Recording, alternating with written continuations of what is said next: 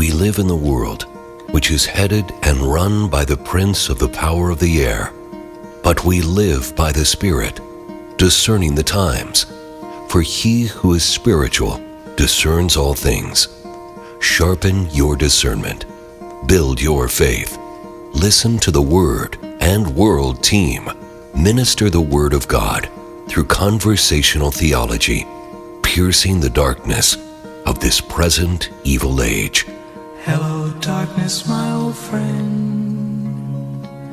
I've come to talk with you again, because a vision softly creeping left its seeds while I was sleeping, and the vision that was planted in my brain still remains within the sound of silence. Well, welcome. This is Politics Friday, Session 7, and you have Bob Brandon and Hampton Keithley here to continue our conversation about politics and how you think biblically about politics. So you want to do a review I'm for excited, Hampton. You're I always do, excited. but I want to say something first. I want to say something for, hardly anybody would say that about me except you. That's so funny. But as I look out the window, I'm in my study, and where I live, right? In Is there the snow on the mountains ground of Colorado. It's snowing as we're speaking. It is snowing, and this is May 11th. It's sleety snow. Once it hits the ground, it's melting. And it snowed yesterday some. So it's not like I'm going to have to go shovel the driveway. But boy, it is, like 9:30 in the morning, and it is dark. You can hardly see. The clouds are thick. Oh boy. Well, we so one thing that exciting. Living in Colorado, one thing I did not experience was thunderstorms. Once or twice, some little bitty ones, but we had one last night that shook the house, and you couldn't hardly carry on a conversation. Oh goodness! So, oh goodness, that is such a powerful thing. Whenever I experience that or hear someone else experience that, my mind instantly goes, having spent a lot of time on the water myself, to the disciples in the boat with that huge storm, and they're going to sink. And then they're scared to death, and the power of storms and water is just so, it makes you feel so small. I mean, you are completely at the mercy of Mother Nature, right? And so they wake Jesus in the back of the boat, and he apparently is kind of disgusted by their fear. Like, what, you of little faith? Well, my gosh, you're going to drown in a boat on the ocean. Well, on the sea, right? He just says, peace, be still. And it instantly goes calm. I can't imagine a more powerful demonstration. And does it say, power. Is it in Mark that it says, and they go like, who is this guy? Yeah, that would be the natural. That's the point of including that miracle, right? Yeah. Who is this? Because see, when you get me, how to push all my buttons. See, in the immediate context to that, what had happened just before is the miraculous feeding. And the crowds are thinking, this is the Messiah. And here's the disciples in the next scene going, who is it? This isn't just a Messiah. You know what I mean? This isn't just a Davidic king. Who is this that can calm the sea with a word, right? And so their mind is being expanded into, I am the Messiah, but I'm a lot more than that. Your concept of the Messiah is not nearly large enough to fit me in there. And so that's what's going on in that scene theologically. But so anyway, Hampton, I'm looking out the window. Boy, even since I brought that up, it's picked up. So let's get to the text. Let's get to what we wanted to talk about today, because we use as our guide through our concept of Politics Friday, David Van Drunen, good scholar. I've really enjoyed reading him. I'm going to be reading him quite a bit. So the book that we use is Politics After Christendom, and he just makes some great points. Here's my goal with going through Van Drunen. If you can picture your mind as a building, maybe more like a palace. So if you picture your mind as a palace, and you've seen buildings being constructed before, something like Van Drunen, picture your mind as a palace, and you've seen a building being constructed before, and you remember the stage, obviously, where there's a foundation that goes in first. That's part of a different lecture. But then you see the framing. So people like Van Drunen and Truman are great for providing the framework of the palace of your mind. We're not trying to dictate to people how they should think about current political events, do this or do that. What we're trying to do is build a building in your mind by which you can analyze what you see around you. So that's our goal. So the way we started out with Van Drunen is we talked about governments worldwide in their most basic sense are four things. They're biblically legitimate. You have to have a government to carry out mankind's original job description of ruling the earth. Second, though they're legitimate, they're also provisional. That is to say, they're not the ultimate form of what we're going to be experiencing. They're not the ultimate form of God's program on earth. They're provisional until the millennial kingdom comes, and then the new heavens and the new earth. So they're legitimate, but they're provisional. Second, they're common. That is, they're common to all people in every place. And you've been good about pointing that out, what that word common means. So everybody on earth falls under some sort of governmental authority. But fourth, they're accountable. There's no better example of that than Sodom and Gomorrah, right? Right. So there are limits. God does place limits on how far off the track you can get. He won't let you get that far. So they're legitimate, but they're provisional. They're common, but they're accountable. Then we spent a time or two on the Noahic covenant, because that covenant in Genesis 9 and 10 applies to all people everywhere. And it's essentially renewing God's command to Adam. The Noahic covenant applies to everybody, believer or unbeliever.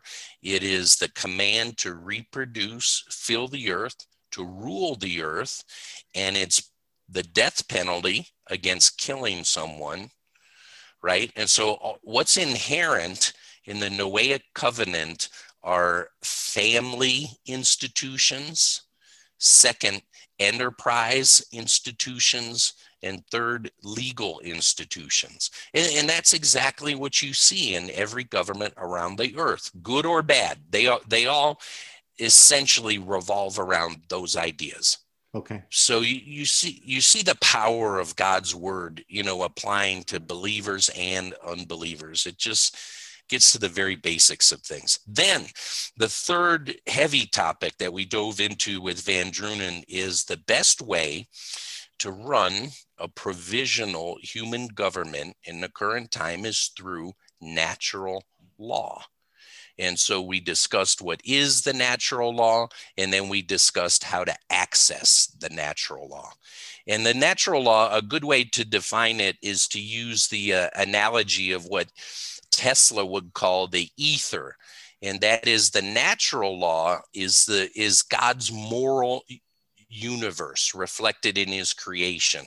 So when you see, for instance, the 10 Commandments in the book of Exodus, those are reflections of the natural law. And how many of those, after you get through the first four, that revolve around the Lord himself, how many of those are strange to people at any time, at any place around the world. None of them. Everybody thinks murder's wrong, right? There's no culture that goes, hey, we're really good with stealing. Now, that doesn't mean they don't steal, but they certainly don't write that into their laws that you should steal and so on, right? And nobody says, hey, lying is a really good thing, right? All those things that everybody knows in their gut, those are reflections of the natural law. So how do you access it? If it's in a sense like the ether, this invisible thing, it's really there, but it's invisible. How do you access it? Through wisdom. And wisdom isn't just resides in unbelievable people like Solomon. Wisdom also can reside in a culture at large. For instance, I am pretty limited mentally. I know you've picked up on that. I could not have invented a car. But I can drive one, right? So I benefit from the wisdom in our culture of the transportation that's been developed. I benefit from the communications that have been developed, right? Cultures develop a body of wisdom over time. And without getting too far down a rabbit trail, I just want to emphasize that point. As we're going through the current throes in our culture of overthrowing capitalism and replacing that with communism, they're going to do away with a large body of wisdom that's been accumulated in the United States. And that's just heartbreaking. It'll set this country back centuries. Well, and there also won't be any or very few new inventions. Great point. Because if you've taken away the motivation of private, I write a book. Private It's domain, intellectual property. Yeah. I can patent this. I can copyright this, and because I will benefit from this, and others will benefit from it, that motivation goes away. Right. So when you're what we'll get to, these are just foretastes of what's down the road of where we're headed in our Friday politics sessions. But the communism is far away from the reality of what a human being is. And capitalism is much closer to the reality of what a human being is. Right. So I have go ahead if you have a question.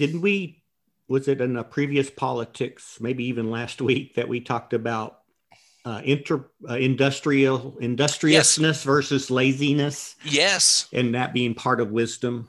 And, exactly. We heard a few months back when they started the government handouts, they upped the, what is it when you don't workers' compensation or you lose your job, you get money. Yep. And they added $600 a week extra so that people were making more money not working than if they were working. So they were rewarding laziness, if you will. Right. And we recently were trying to replace the windows in our house since we moved back. And the guy was telling me that there's now a 3-month waiting list. Once you decide you want the windows, it takes 3 months to get them built because they can't find workers, because the workers are making more money sitting at home than if they came back to work making windows. And that's happening all over the construction world. And so it's having a very big effect on the cost of everything and the delay in getting things. And so we're really seeing that work out. And when it first was proposed 6 months ago, I don't know how many months ago, there were people saying this is going to be a problem. And then there were others saying, oh, no. So it does two things. It kills the economy when you do that. And it kills the people. I'm saying kills, right? But it suppresses the economy when you do that. And it suppresses the people.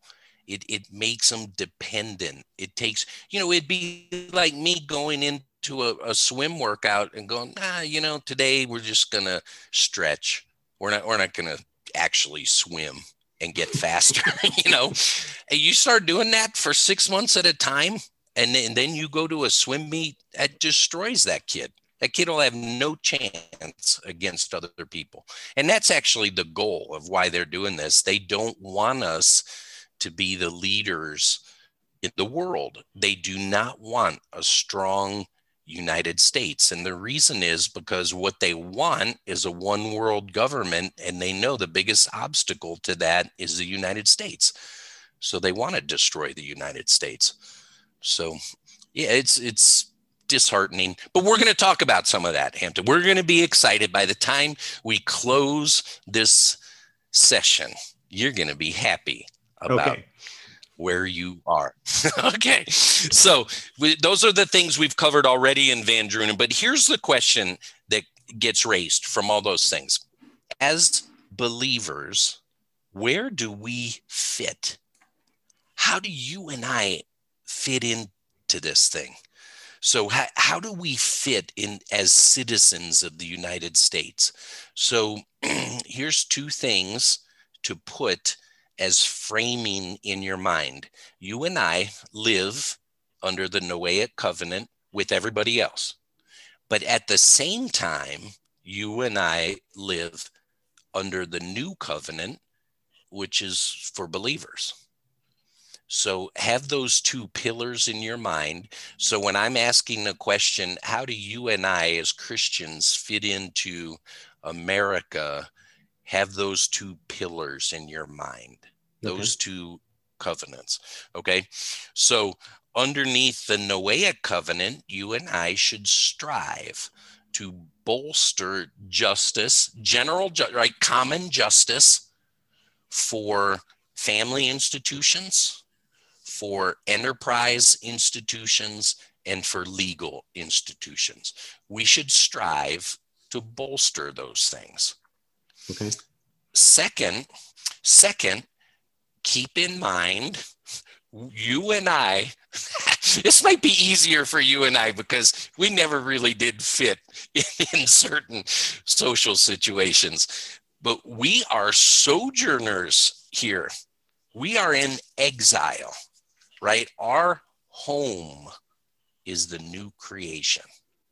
As much as I love this little house in Gypsum, Colorado, I look out the window, I see the snow-capped mountains. I see as much beauty as you could see in this creation, just about, right?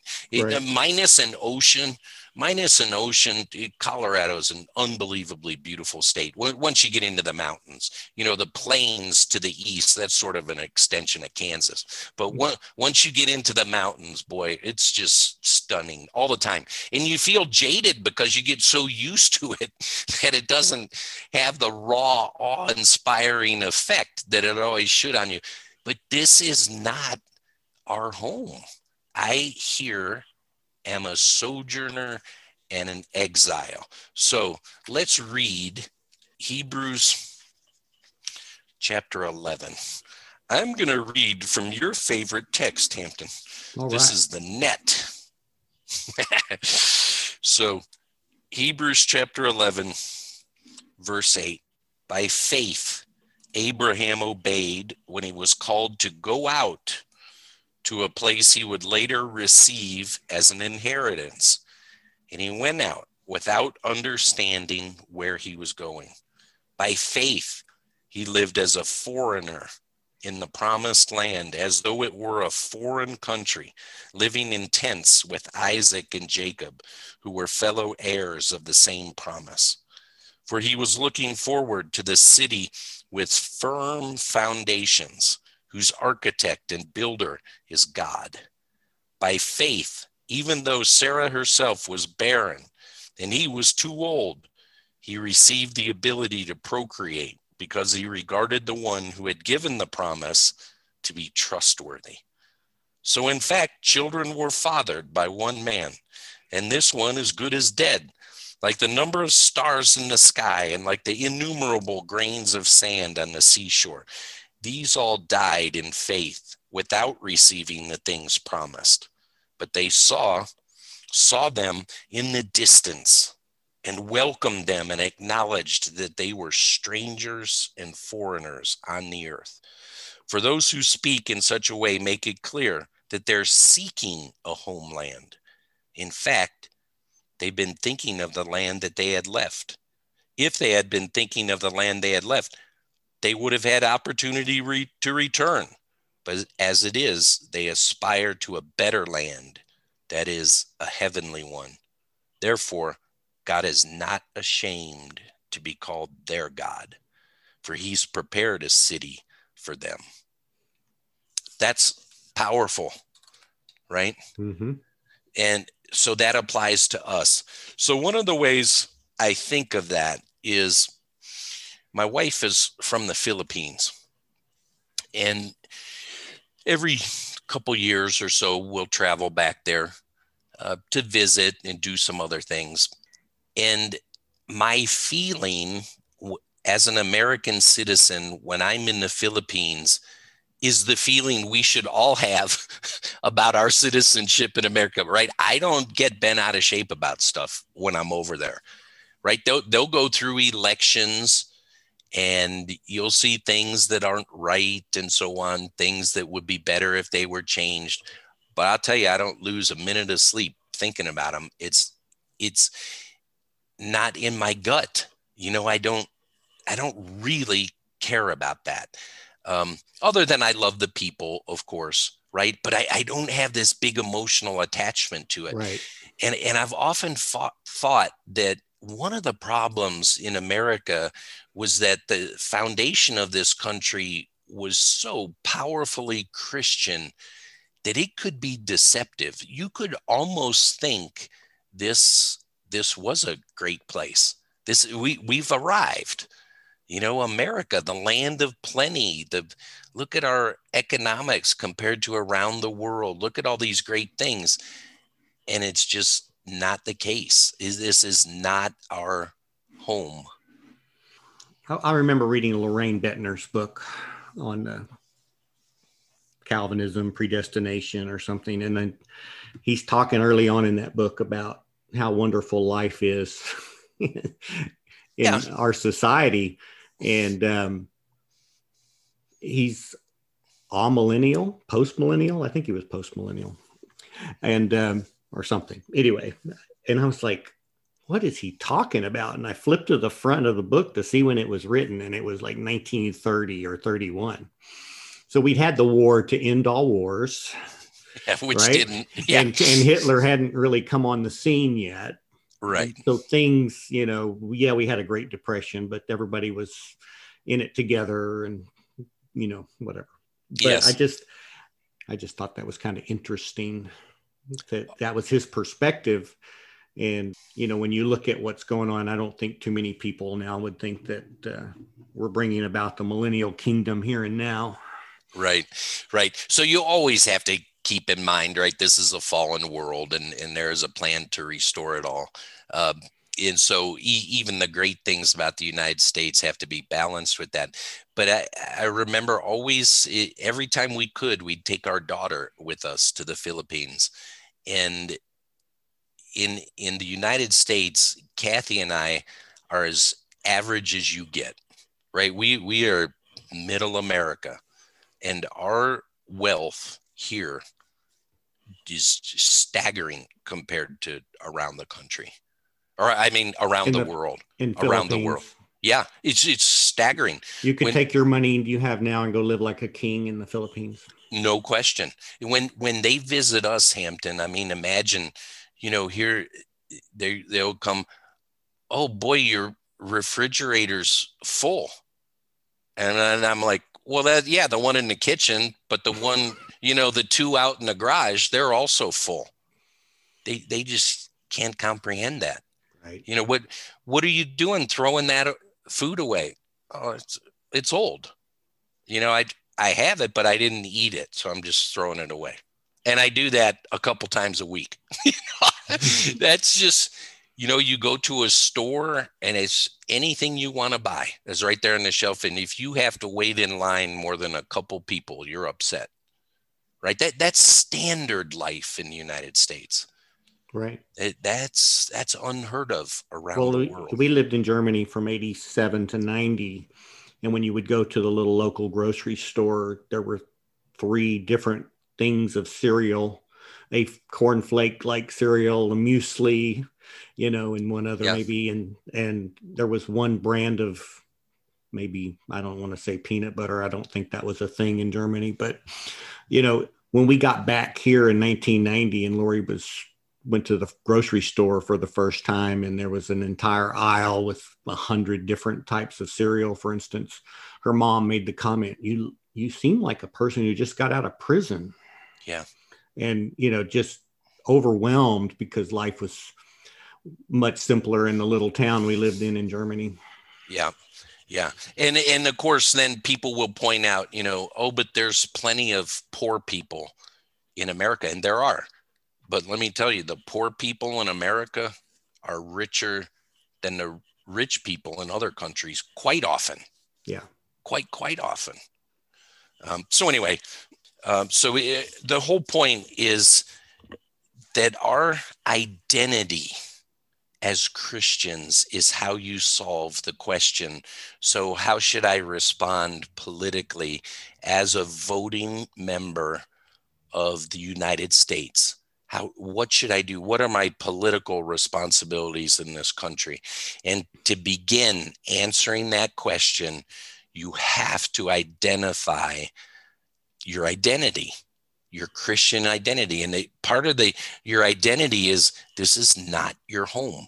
As much as you are attached to it, as much as you breathe in and out our culture, which decides for you what clothes you're going to put on, how long your hair is going to be, everything, what car you're going to drive, and so on. It's all culturally determined.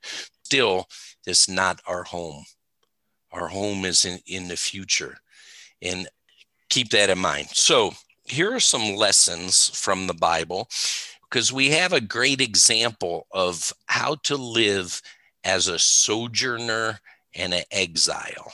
So Abraham's one example, but Israel in captivity is also a great example, right?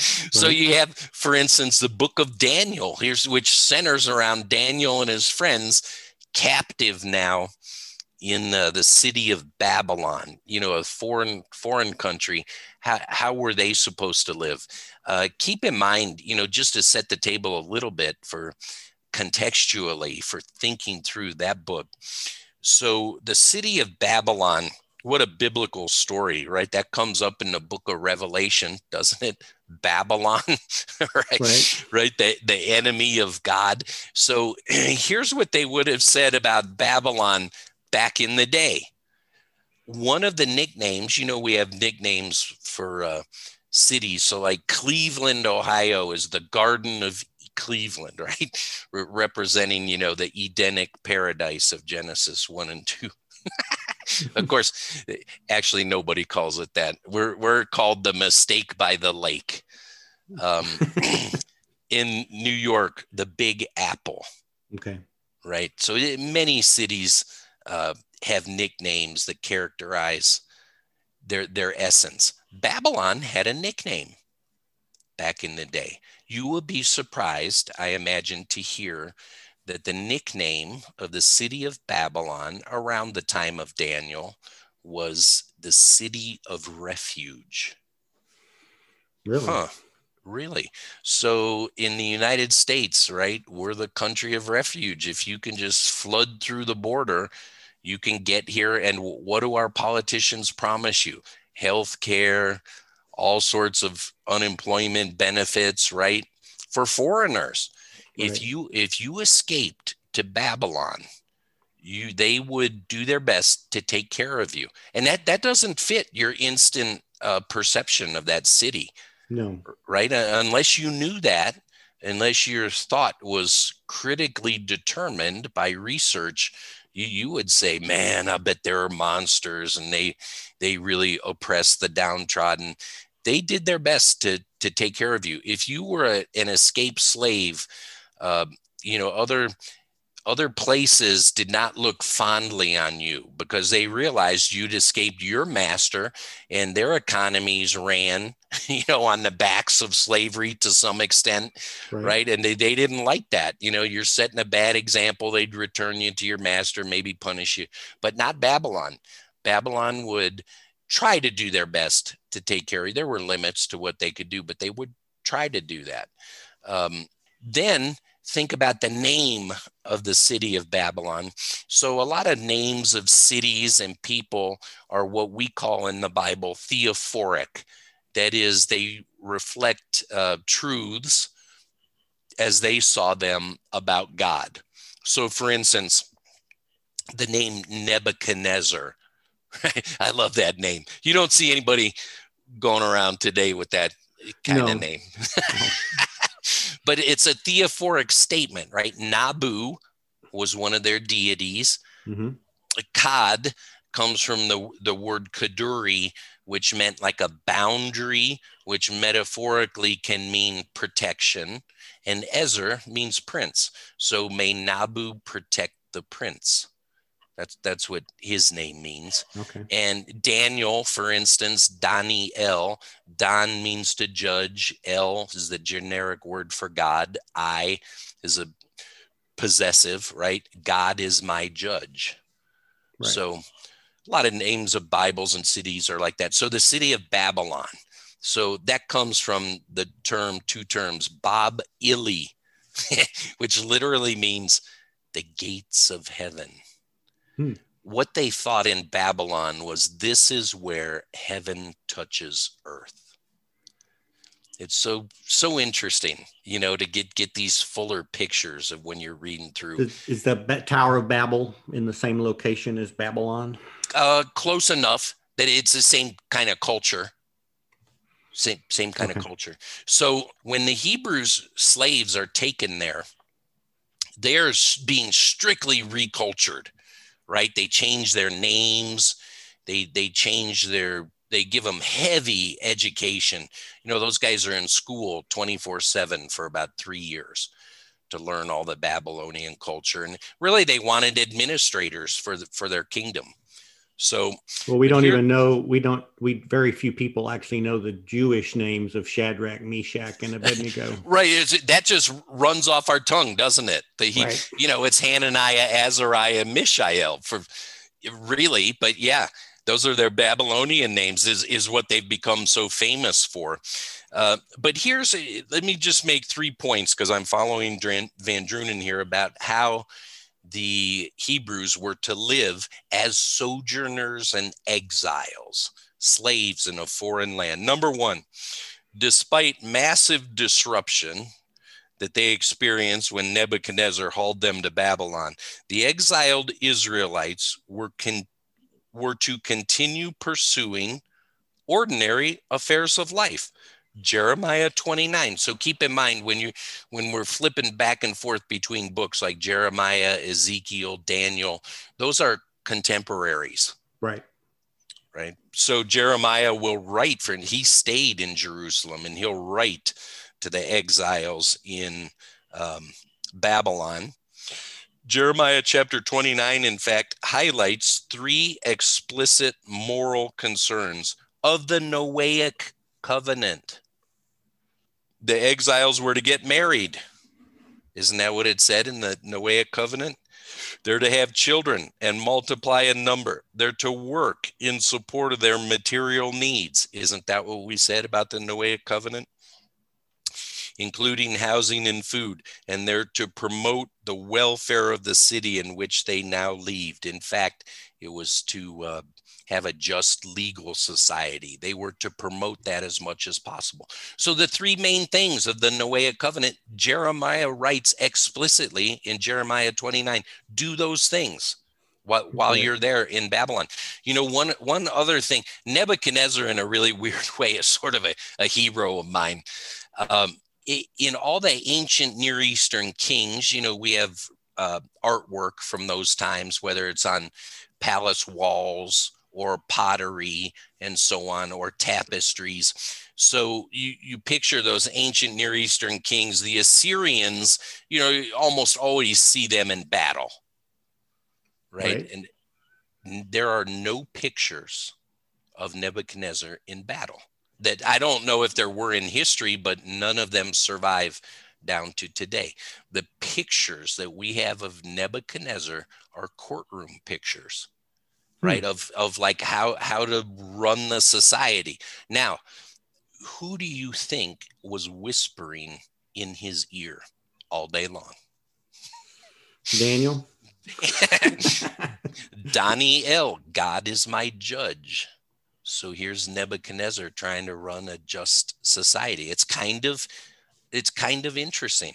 It's just something to keep in mind. So the lessons from the Babylonian captivity as it started out are these: promote the things in your culture that are true to the Noahic covenant, promote family institutions, promote just government as far as you can, and promote business enterprises as far as you can.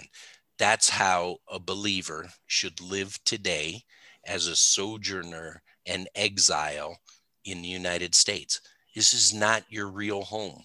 But while you're here, promote the family, promote justice, promote business. That's how you do it. And don't get so wrapped up in it. I mean, it took me, Hampton, I got to say, when Biden was declared the winner, he didn't actually win, but was declared the winner of that election. That took me, boy, that was a couple tough weeks for me, honestly. I mean, I didn't want to be around people to contemplate the magnitude of that injustice was hard for me. And I really had to center myself back on my Christian faith and go, wait a second, obviously this ship is sinking, but it's not my ship. My ship's in the future. My home is with God. So in the meantime, my responsibilities are fourfold, I would say. The 3 from the Noahic covenant: I am here to promote the family. I'll still do that, even though I think it's a losing cause, but I'm going to fight for it. Second, I'm going to promote justice. Third, I'm going to promote business. And while doing all that, I'm about search and rescue. It's bring as many people with me as I can into the kingdom of God. Right. And really, that's what I should have always been doing. And that's what people should always have been doing down through the history of the United States. So I'm proud to be American, but I hold that in a empty hand. I don't close my fist around that. Right. Well, it's easy to get your faith placed in the political leaders. And we think if we just vote for the right person and they get in there, they'll do all the right things. And so, yeah. And they won't. So you keep your trust in God. I remember that line was so powerful that we read in Hebrews chapter 11. Wouldn't you love to hear God say about Hampton Keithley, I am not ashamed that this is my son. Right. And that's what I'm striving for. And I hope everybody is. So we want to be in our thoughts, we want to construct a palace of thought by which we can observe politics critically through a trained eye. That's what we're trying to present to people. And yet your emotions need to be wrapped up in your future home, not here.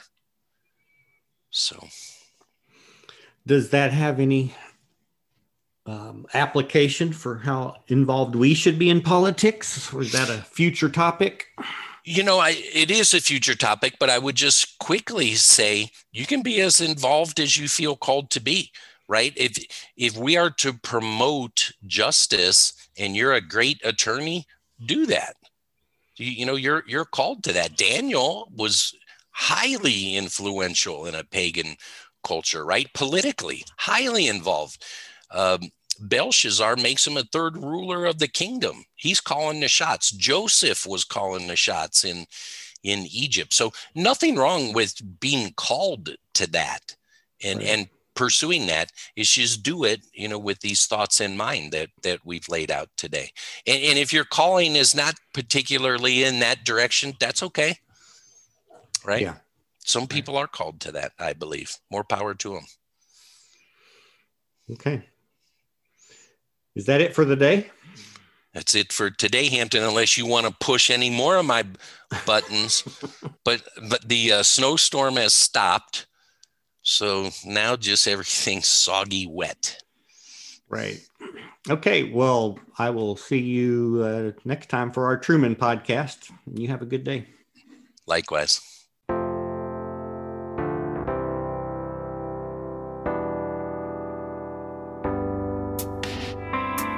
Therefore, I exhort you, brothers and sisters, by the mercies of God, to present your bodies as a sacrifice, alive, holy, and pleasing to God, which is your reasonable service.